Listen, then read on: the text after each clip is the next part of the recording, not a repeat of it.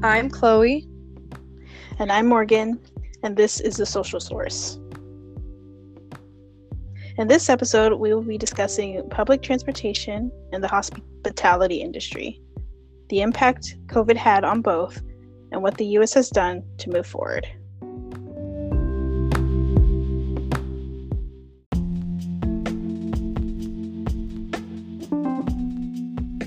When I think of this topic, I'm reminded of a hot 2020 summer's day. I had finally gotten an Uber to take me and my son to the store. Groceries, and we're not able to get groceries delivered this time around.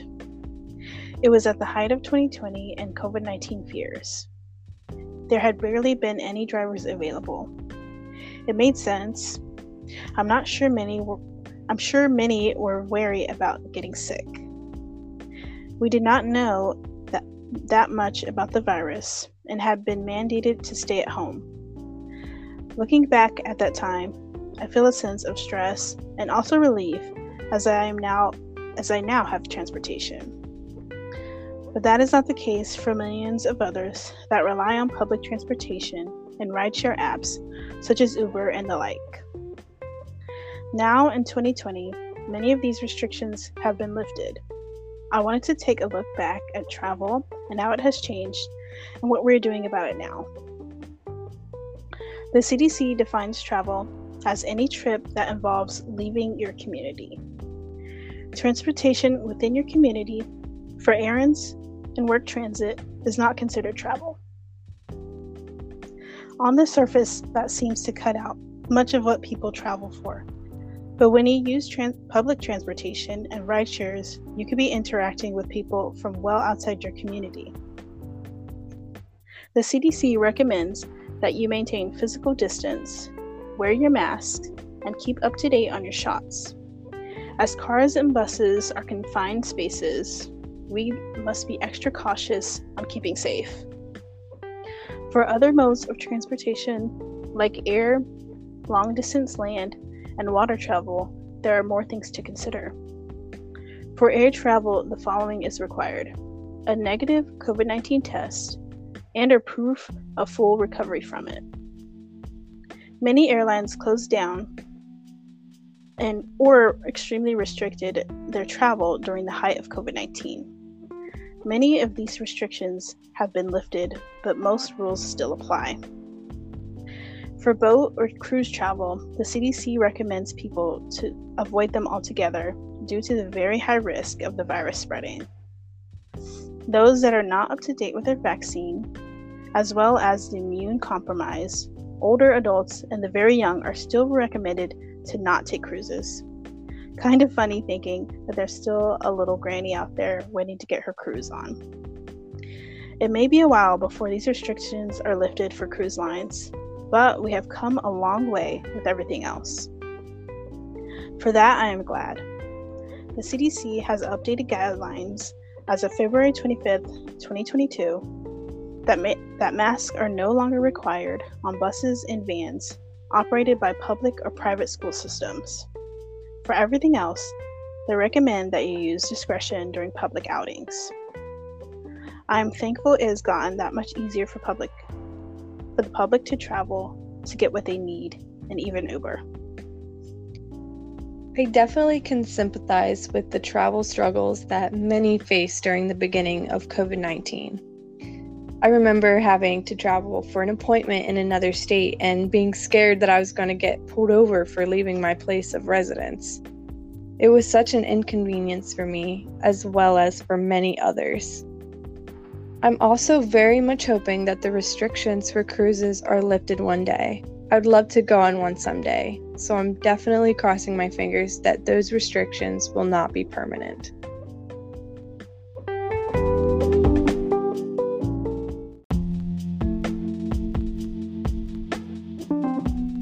Impacted the hospitality industry at the start of the pandemic, as well as an update on how and if it still impacts the industry today. With the breakout of COVID-19, the United Nations World Tourism Organization saw a 30% decrease in tourists when compared to the last year. To put this into context, they also drew a comparison from the SARS outbreak of 2009, which led to a decline of just 0.4% of the international tourist market. This is a huge deal given that the hospitality industry accounts for 10% of the global GDP. There were major disruptions in production, initially in Asia, which then spread to supply chains across the world. All businesses, regardless of their size, faced serious challenges, especially those in aviation, tourism, and hospitality industries. With that, there was a huge threat of significant declines in revenue and job losses. It became extremely difficult for businesses to sustain their operations.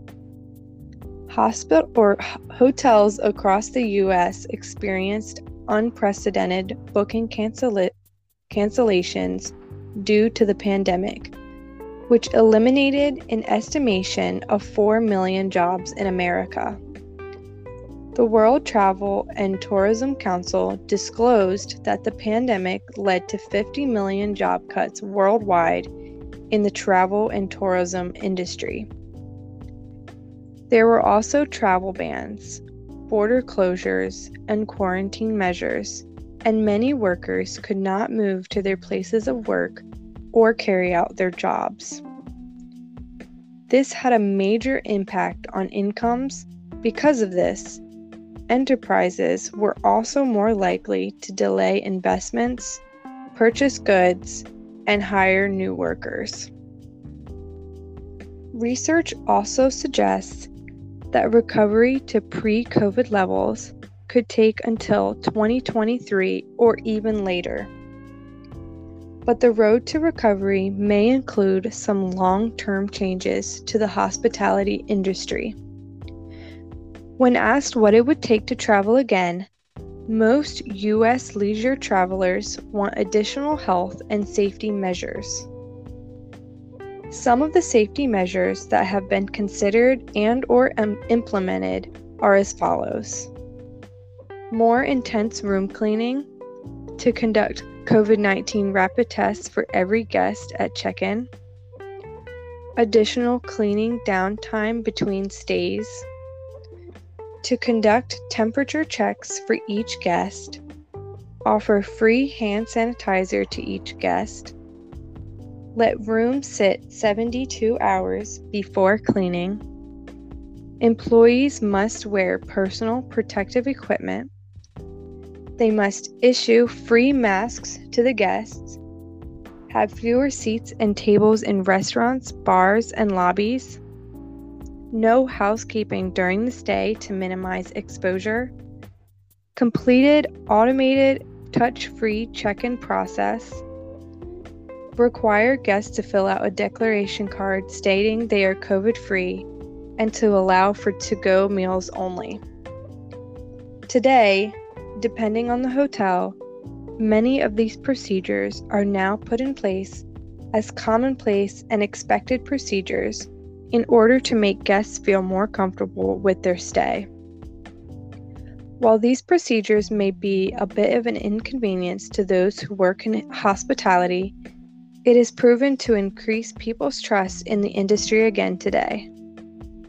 There is no manual for how to deal with the pandemic, so the hospitality industry is doing the best they can to increase their profits and to make up for the lost money during the midst of the COVID-19 era.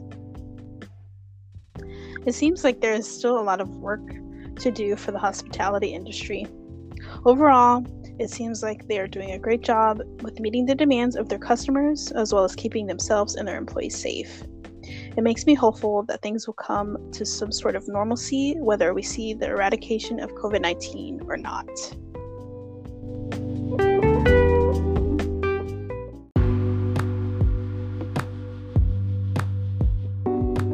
episode, we will be talking about our internship experience, all this leading up to what we have encountered and how it has impacted our podcast. Thanks for listening. Be sure to follow us on Spotify, Apple, and other streaming services.